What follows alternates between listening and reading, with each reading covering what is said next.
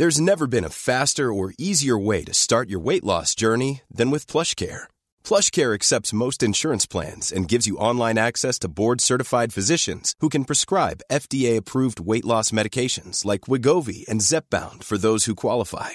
Take charge of your health and speak with a board-certified physician about a weight loss plan that's right for you. Get started today at plushcare.com/weightloss. That's plushcare.com/weightloss. plushcare.com/weightloss. Here's a cool fact. A crocodile can't stick out its tongue. Another cool fact, you can get short-term health insurance for a month or just under a year in some states. United Healthcare short-term insurance plans are designed for people who are between jobs, coming off their parents' plan, or turning a side hustle into a full-time gig.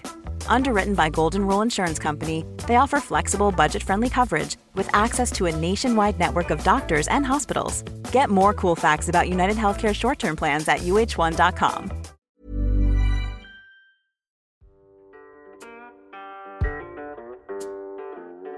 Du kommer nu att få lyssna på Podden om ont. En podcast om självhjälp mot smärta och stress med mig, Björn Rodin, och med mina kollegor från Kaladius Rehab. Varmt välkommen.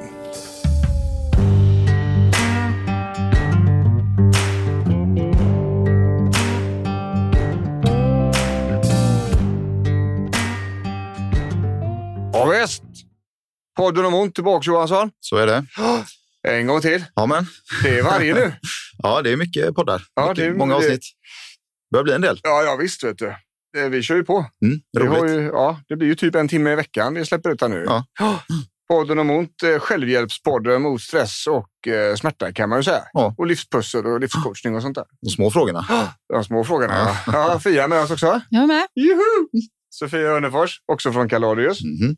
Och vi ska, idag tänkte vi att vi ska köra ett sånt gött frågeavsnitt. Mm. Det var länge sedan. Och det fick jag lära mig när vi började podda att det ska man ha. Som poddare ska man ha eget. Så ska man ställa, vad vill ni veta om? Och då fick ju vi gjort det här om dagen.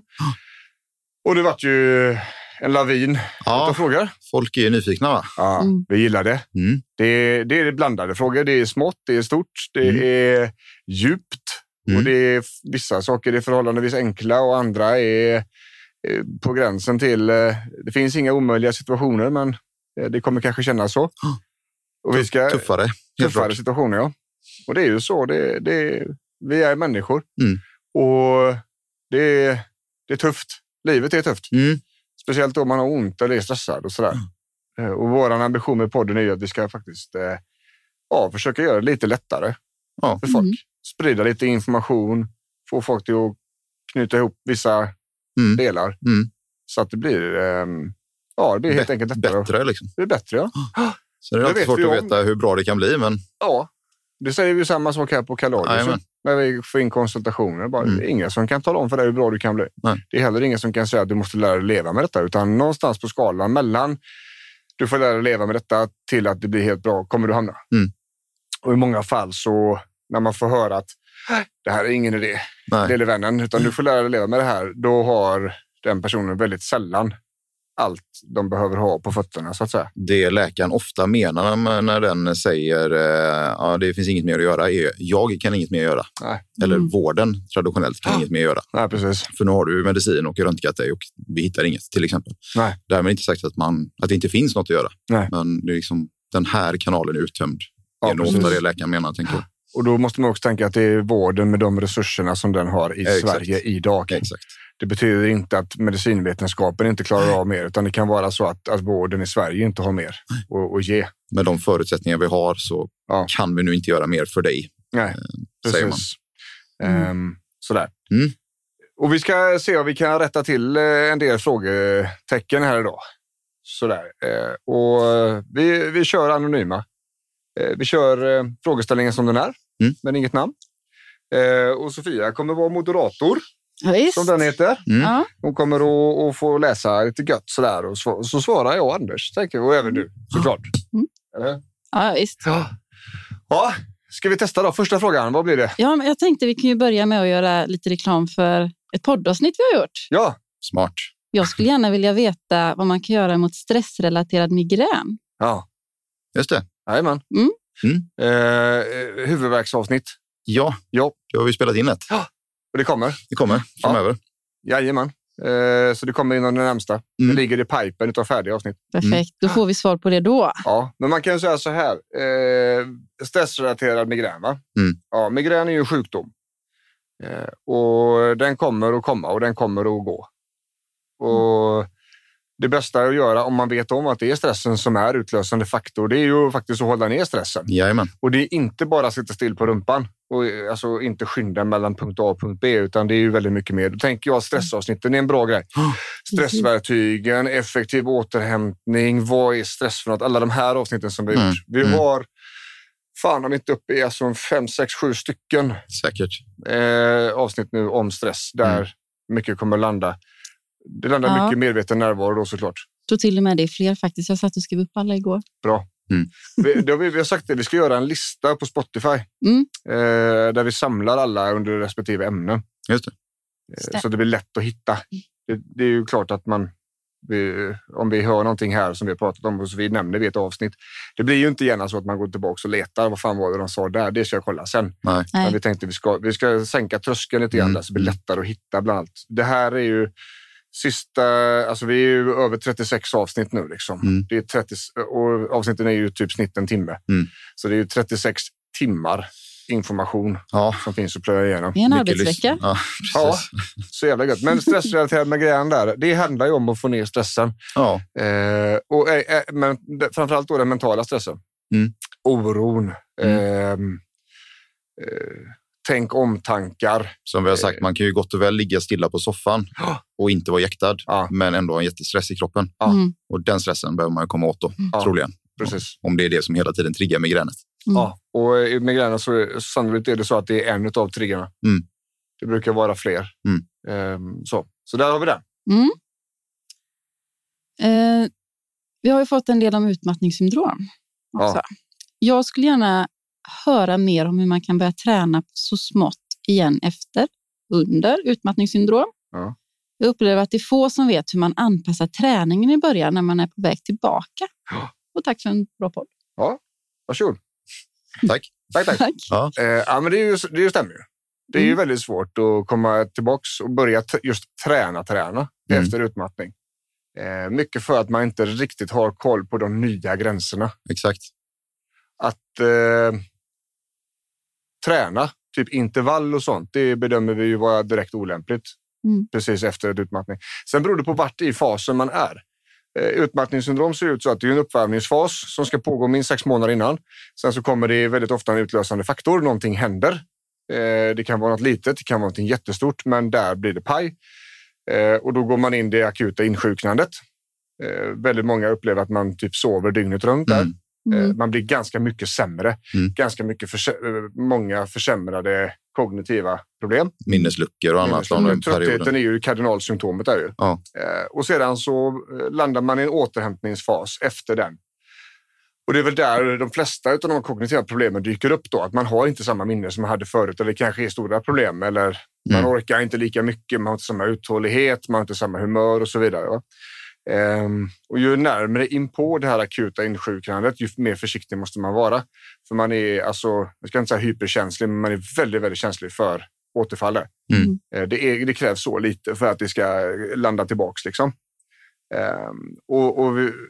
När det gäller hjärnan och när det gäller mental kapacitet och stresstålighet och så vidare, då är det ju konditionsträning vi är ute efter. Men inte per definition konditionsträning, utan vi vill stärka det kardiovaskulära systemet för att öka syreupptagningsförmågan i lungorna så att hjärnan får mer syre att arbeta med.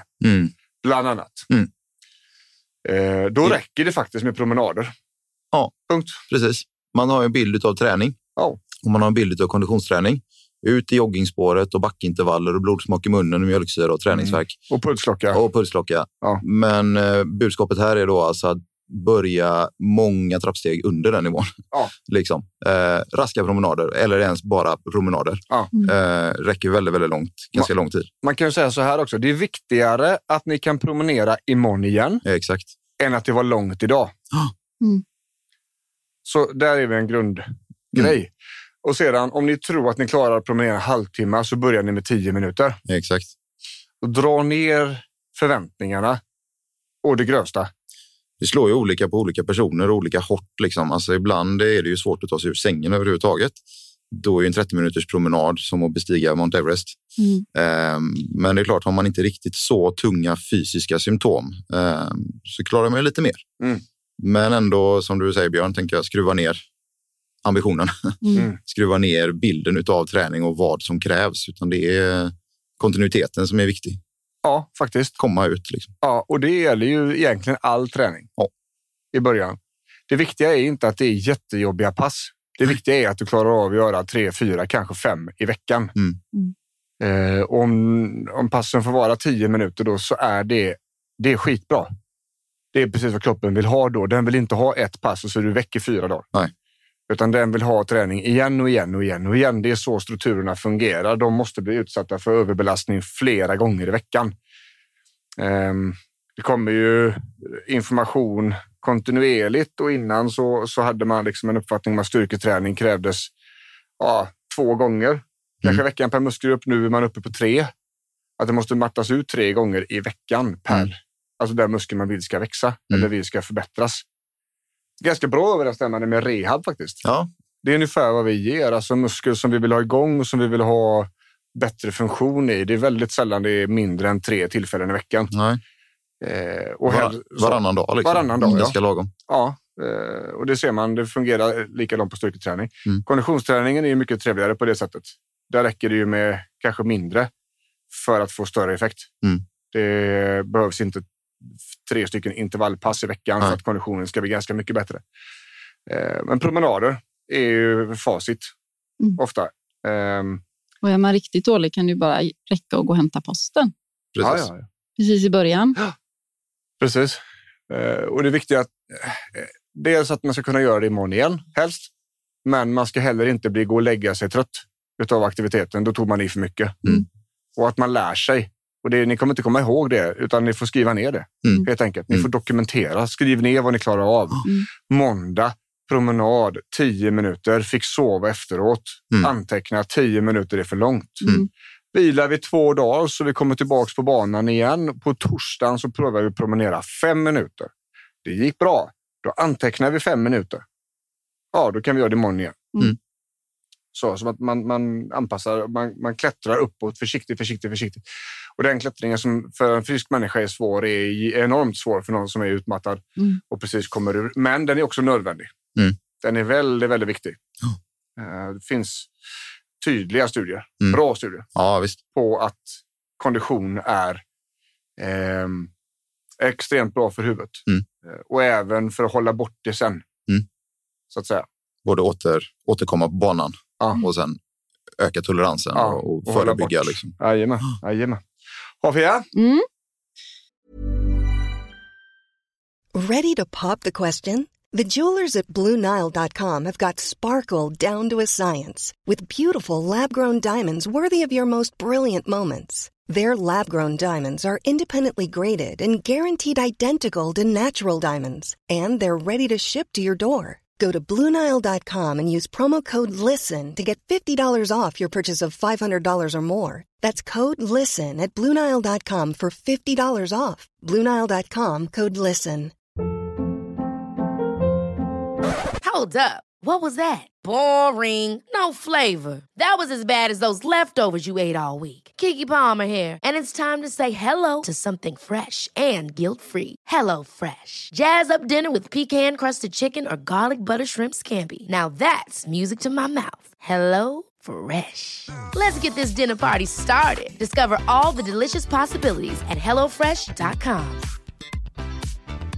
Quality sleep is essential. That's why the Sleep Number Smart Bed is designed for your ever-evolving sleep needs. Need a bed that's firmer or softer on either side? Helps you sleep at a comfortable temperature? Sleep Number Smart Beds let you individualize your comfort, so you sleep better together. J.D. Power ranks Sleep Number #1 in customer satisfaction with mattresses purchased in-store. And now, save 50% on the Sleep Number Limited Edition Smart Bed for a limited time. For J.D. Power 2023 award information, visit jdpower.com/awards. Only at a Sleep Number store or sleepnumber.com.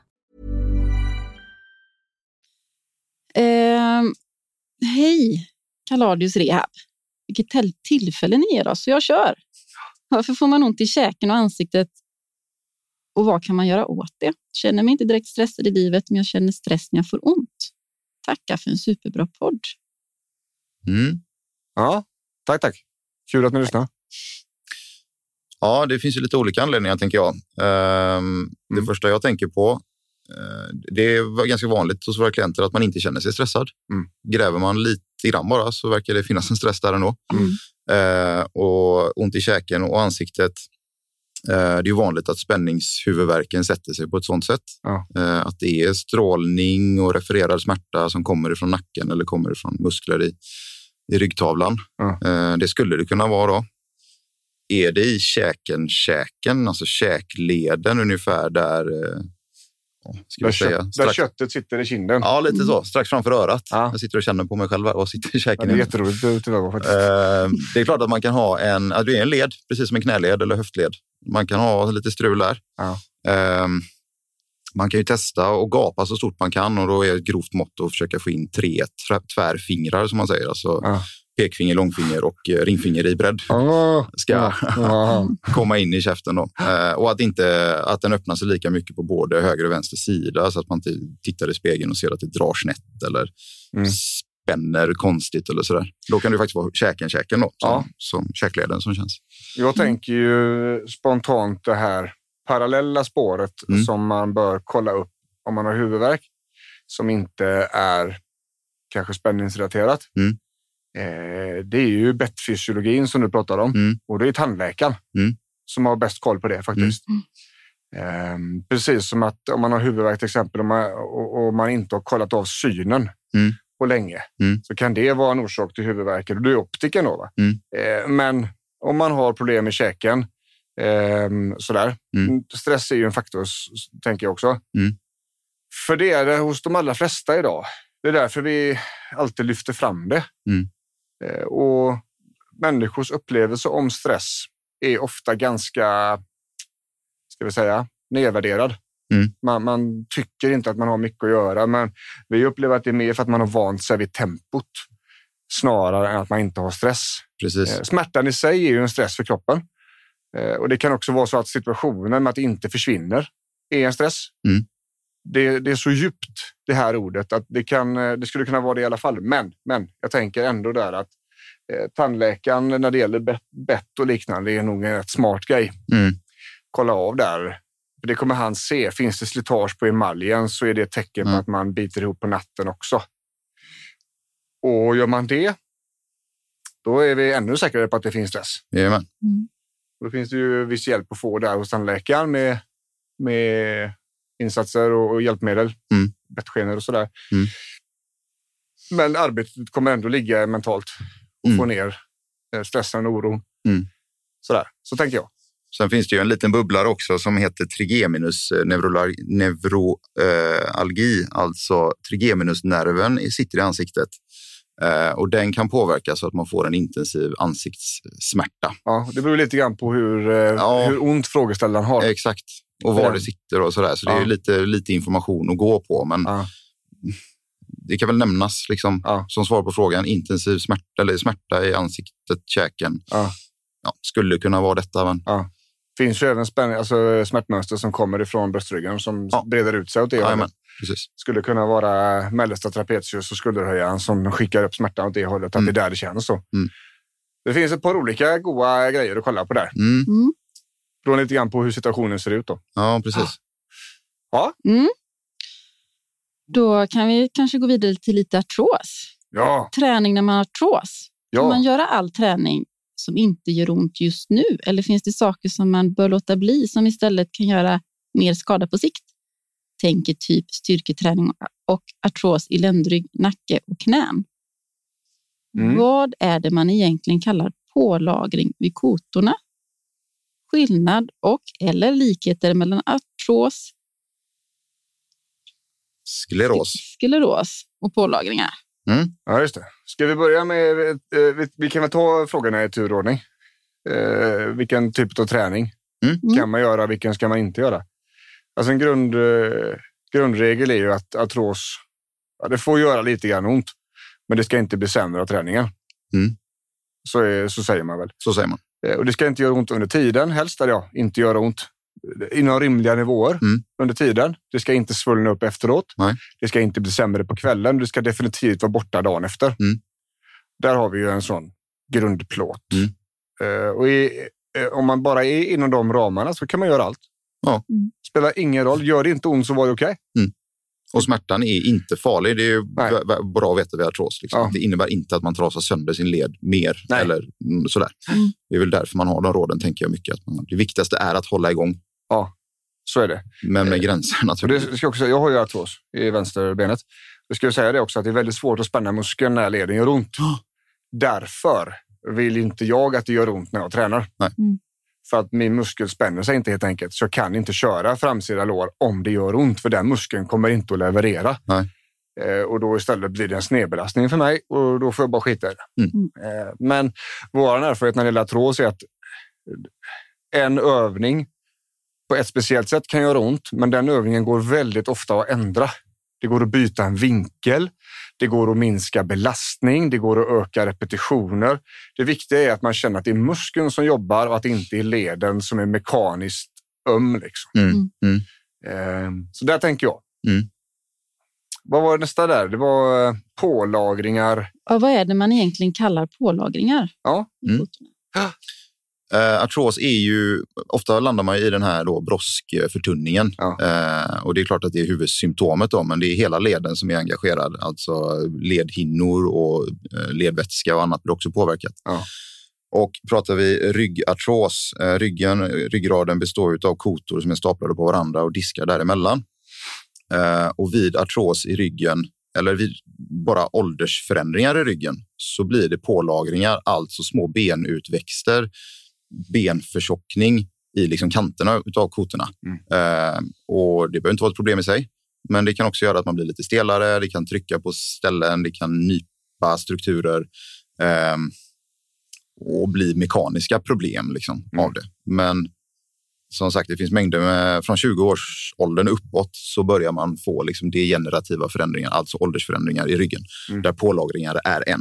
Men det är alltså också en del i artrosbilden då. Just det.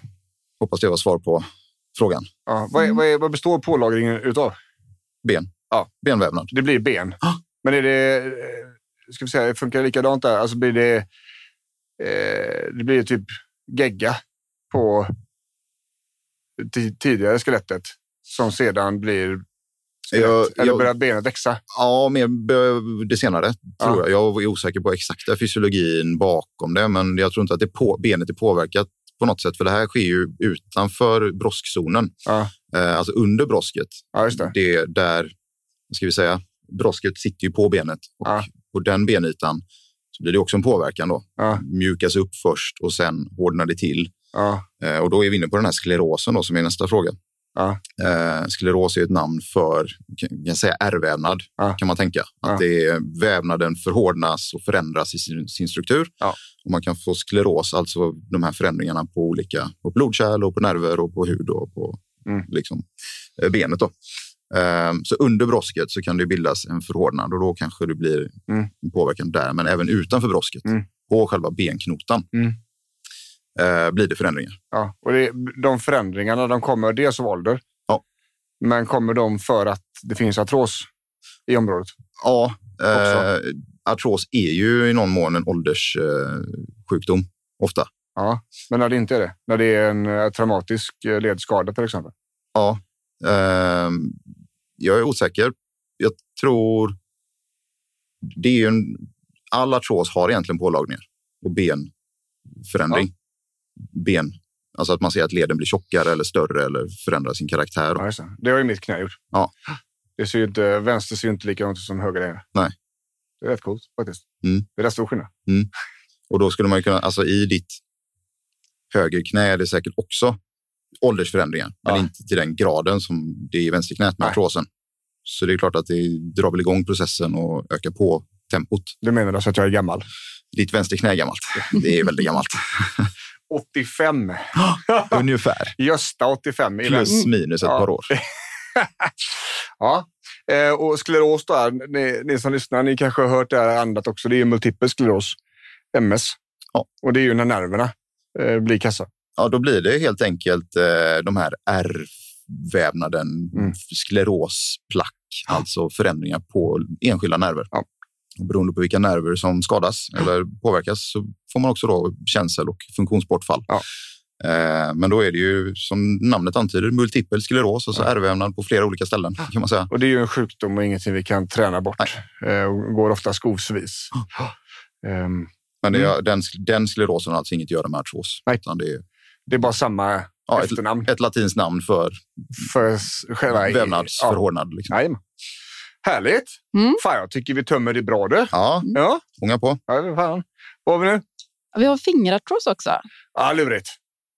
Och skulle vilja veta lite mer om rehabilitering med fingerartros och värk konstant i fingrarna.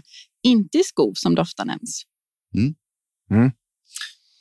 Vanliga leder att få artros i.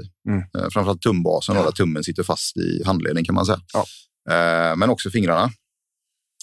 Egentligen är det ingen skillnad jämfört med annan artros. Det är samma process som pågår bara till mindre leder och naturligtvis väldigt enerverande för att vi använder händerna till mycket och svårt att vila dem. Liksom. Ja, men ändå är det som behövs för att inte ens den artrosen ska irriteras. Nej, så är det. För det är som med artros, den kommer att vinna om man är på och petar för mycket. Och det är väldigt svårt att peta lite med händerna. Jag vet att det tidigare någon annanstans i de här media som vi ställer frågan i, så vi har även fått frågan om artros i fötter och tår. Och det blir ju lite grann samma grej. Alltså händerna och fötterna. Det är väldigt mycket ben och leder och senor. Inte så mycket muskler just i utkanterna.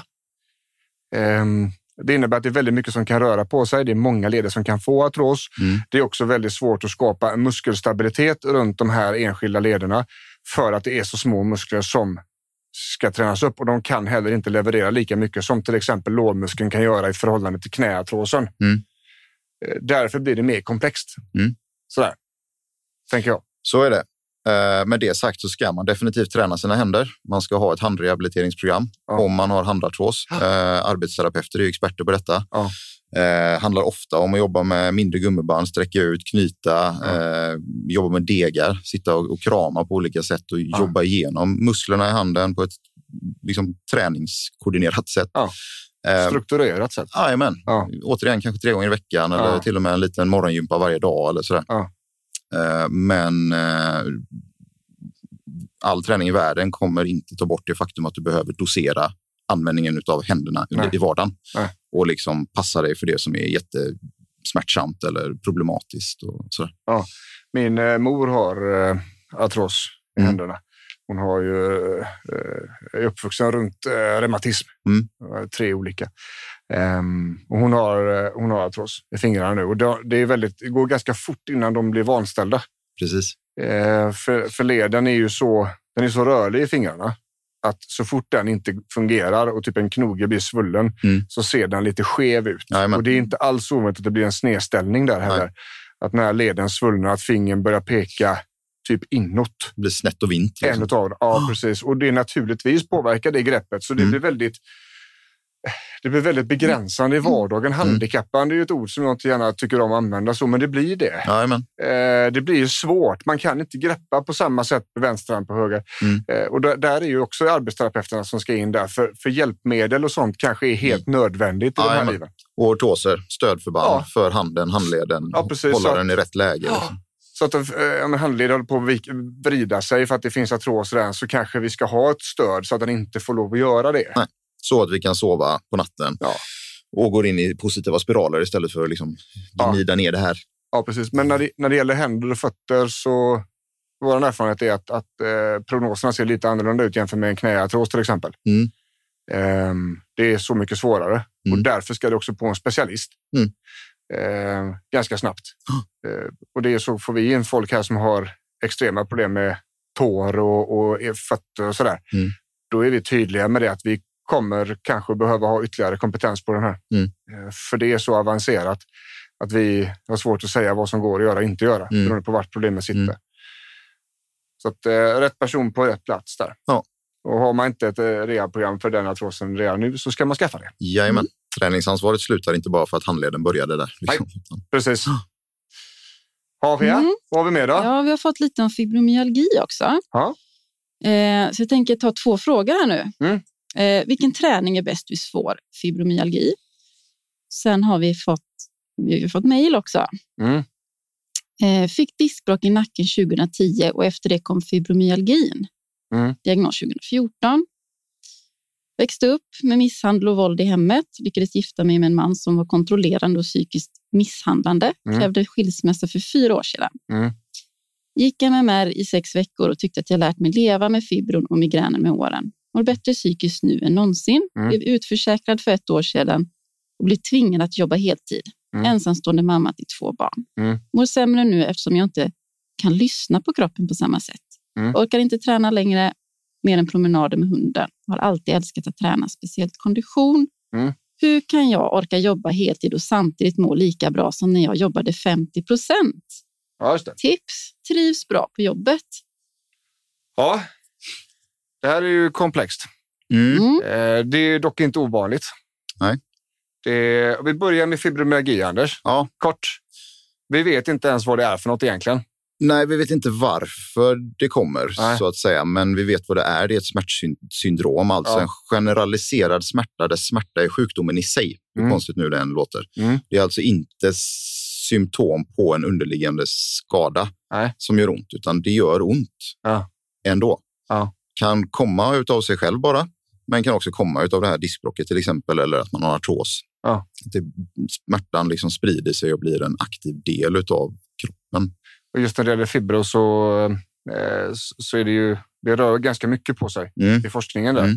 Jag vet att det pågår studier på Karolinska där man har identifierat, vad jag förstod, nu har jag inte i detalj, men jag tror att man har identifierat ett protein som går att identifiera hos nästan samtliga som har fibromyalgi. Och en av besvären de här klienterna eller patienterna har haft är att det finns en misstro mot dem att det bara är på låtsas liksom. Att det är en inbildningssjuka. Det här proteinet skulle kunna på sikt innebära att man faktiskt kan diagnostisera sjukdomen pang. Vilket blir väldigt mycket lättare för alla fast. Ja, det är klart. Vi har ju väldigt nära gott samarbete med Fibromyalgiförbundet, patientorganisationen i Sverige. En fantastisk hemsida som heter Fibromyalgiportalen. Enormt bra. Ja, den är grym. Ja, helt galet bra är den. Och där finns det allt ifrån smärtskattningsskalor som man kan fylla i dagböcker och följa. Vi har även en del i den där vi har en del filmer som underlag sådär. Där tycker vi absolut att vi ska gå in och kolla. Sådär. Träning och fibromyalgi. Viktigt. Ja, extremt viktigt. Ja, avgörande. Ja. Men det luriga här är att eftersom fibromyalgi, själva grejen är att även normala rörelser och normala saker som kroppen gör kommer göra ont. Och det är naturligtvis jobbigt och kan också vara skrämmande och oroande. Att, men jag ska väl inte gå så långt för det gör ju att jag blir mycket, mycket sämre. Och kortsiktigt kommer det bli mycket, mycket sämre. Eller sämre i alla fall. Men långsiktigt så kommer det bli bättre. En bättre smärtreglering i kroppen. Och på icke-fibromyalgipatienter så tar det 2-3 veckor att få liksom en förändrad smärtmodulering. En bättre smärtmekanism i kroppen. Men för fibromyalgipatienter så tar det 2-3 månader.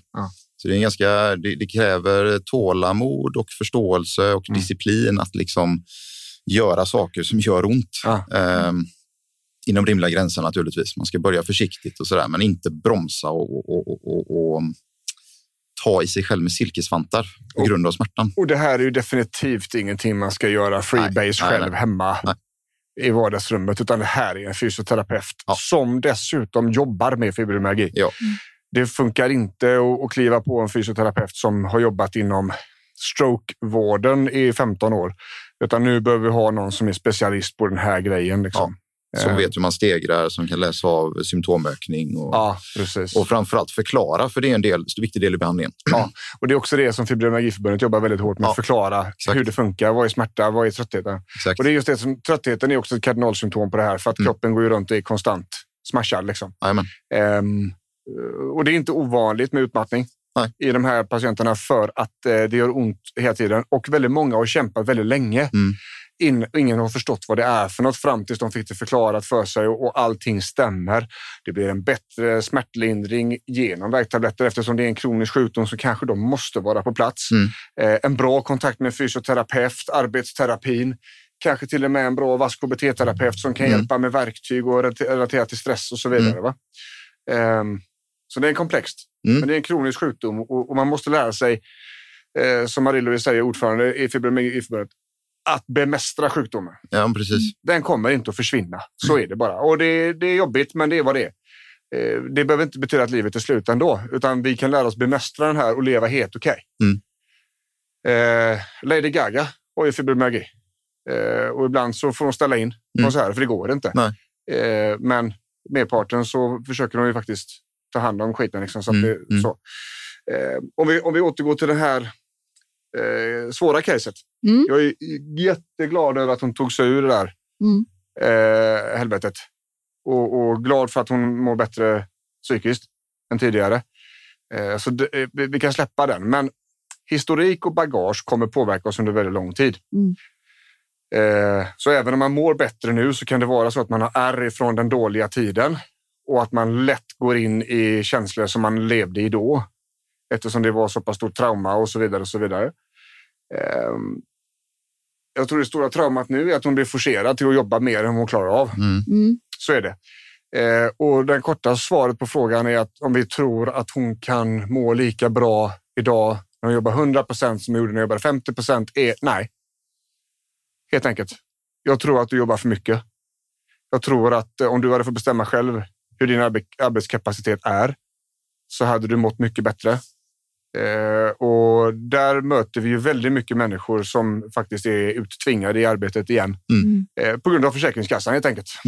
Det är en jävla sketmyndighet idag som skapar jättestora besvär för väldigt många. Det är ett av våra sociala skyddsnät, men vi upplever att, eller det är i alla fall de vi träffar. Ja, det är ju det. Att det är extremt vanligt att man har jätteproblem med den här myndigheten. Beroende på regler och så vidare som handläggarna bara följer. De har ju inget mandat att hitta på egna lösningar utan de går ju strikt på tariffer. En annan grej med Försäkringskassan är att, och det vet jag om for a fact, att en av läkarna i Sveriges största stressfaktor idag är att de inte blir trodda av Försäkringskassan utan deras diagnos, deras utlåtande blir tvärsågat. Nej. Det är vi som bestämmer vad som är rätt och fel. Och det är en läkare som aldrig har träffat patienten. Och det är ju fullständigt vansinne. Ja, det är ju, man storknar ju liksom. Ja, man bara hur fan är det möjligt? Ja. Och så är det lite gå på skrik och det dyker upp i media titt och tätt. Men i grund och botten så har ju Försäkringskassan, alltså den myndigheten bestämmer ju inte själv. Nej. Utan de har ju direktiv från regeringen. Minska sjuktalen. Okej, men folk är mer sjuka. Ja, minska sjuktalen. Då får vi frisera siffrorna och så blir det som det blir och då blir det människorna som blir lidande i slutändan. Va? Så där är det. Jag tänker att vi behöver hitta en lösning där du inte jobbar lika mycket. Helt enkelt. På något jävla sätt. Det är där vi hade börjat. Ja. Liksom. Det har ju kommit till oss. Ja, precis. Hur gör vi? Och du vet att du har 50% i det. Vad säger arbetsgivaren? Kan det vara så att du kan jobba 50% och faktiskt bara jobba hälften? Löser du det eller fattas det 50% i din ekonomi då? Vad finns det för möjligheter där? Ensamstående 2 barn och det kanske är väldigt små möjligheter. Ja, hur gör vi det då? Kan vi anpassa arbetstiden på något vis och så vidare och så vidare? Eller kan vi bestrida beslutet? Då får man ju till slut gå upp i förvaltningsrätten.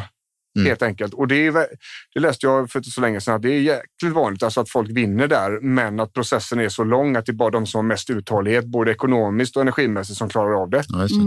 Och det är ju skönt för en myndighet att ha det så. Att det är bara de som är absolut bäst som vi behöver släppa igenom. Det är ju kanon. Alltså det är sånt jävla haveri så jag blir bara förbannad. Men det är så värdelöst. Alltså kommer in patienter och klienter hit som vi får ordning på. Kanon! Men det är inte läge att börja jobba ännu. Då kommer det brevet från Försäkringskassan. Jävla idioter. Jag ska börja 2 veckor. Nej, men hon hade gett mig 6 veckor så hade jag faktiskt kunnat börja jobba på riktigt. Nej, nu är det dags.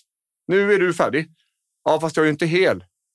Och sen börjar spiralen och så blir de sämre igen. Och allt vårt arbete med självkänsla och medveten närvaro och de här mentala träningen, det är bara bortkastat för det kommer brev.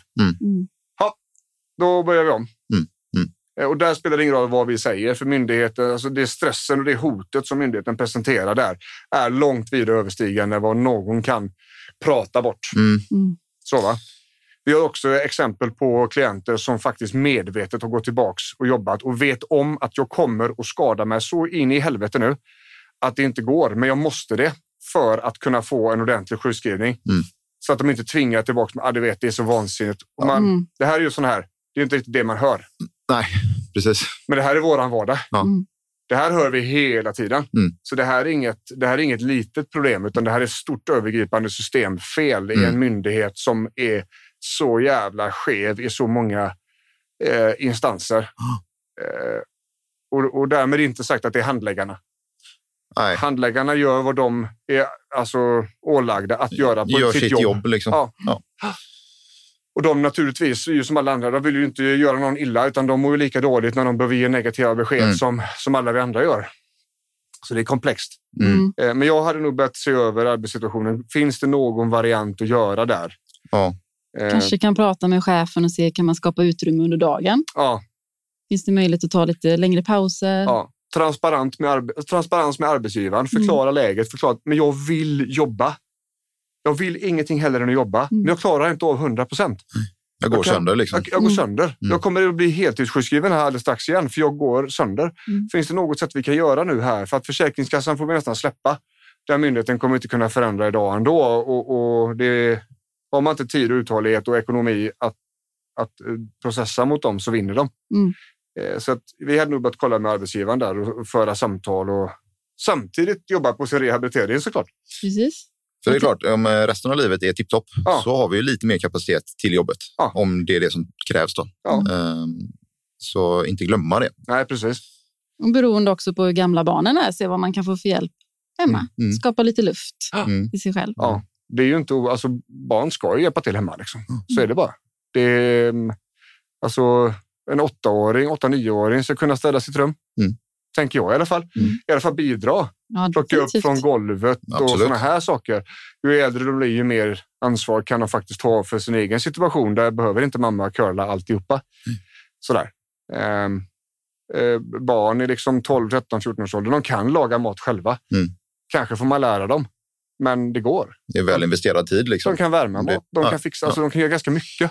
Så lyfta på lite olika stenar och tänka utanför boxen låter ju klyschigt, men det är verkligen det är ju det som vi gör. Liksom. För det är så jävla lätt att hamna i en box när man har en sån extrem situation. Ja, exakt. Och också levt i en sån extrem situation som hon har gjort tidigare. Hon har ju fått forma sitt liv efter de förutsättningarna som har funnits. Och därmed är det väldigt svårt att lyfta blicken och se okej, vad är det jag missat här nu? Och det är i många fall det vi gör här också. När vi gör kartläggningar och liksom research. Hur ser det ut då? Okej, men den här grejen här borta låter jättebra. Har du pratat med gubben hemma om det eller barnen? Varför gör de inte det här? Okej. Men nu gör vi det. Det här är liksom ditt att ta nu.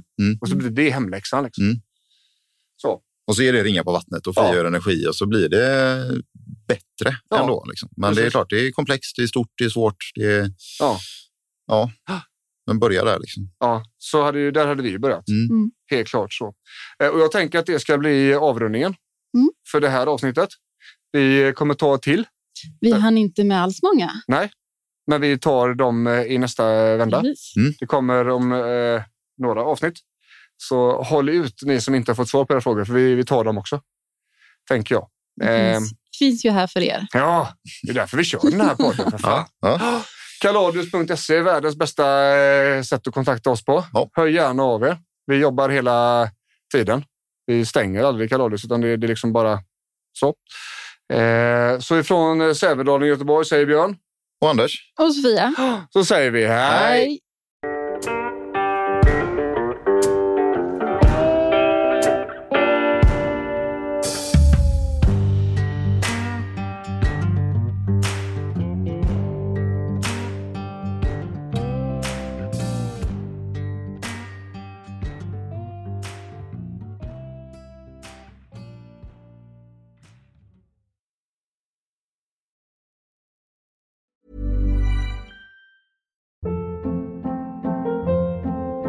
Hold up. What was that? Boring. No flavor. That was as bad as those leftovers you ate all week. Keke Palmer here, and it's time to say hello to something fresh and guilt-free. Hello Fresh. Jazz up dinner with pecan-crusted chicken or garlic butter shrimp scampi. Now that's music to my mouth. Hello Fresh. Let's get this dinner party started. Discover all the delicious possibilities at hellofresh.com. Imagine the softest sheets you've ever felt. Now imagine them getting even softer over time. That's what you'll feel with Boll & Branch's organic cotton sheets. In a recent customer survey, 96% replied that Boll & Branch sheets get softer with every wash. Start getting your best night's sleep in these sheets that get softer and softer for years to come. Try their sheets with a 30-night guarantee. Plus, get 15% off your first order at bollandbranch.com. Code BUTTERY. Exclusions apply. See site for details.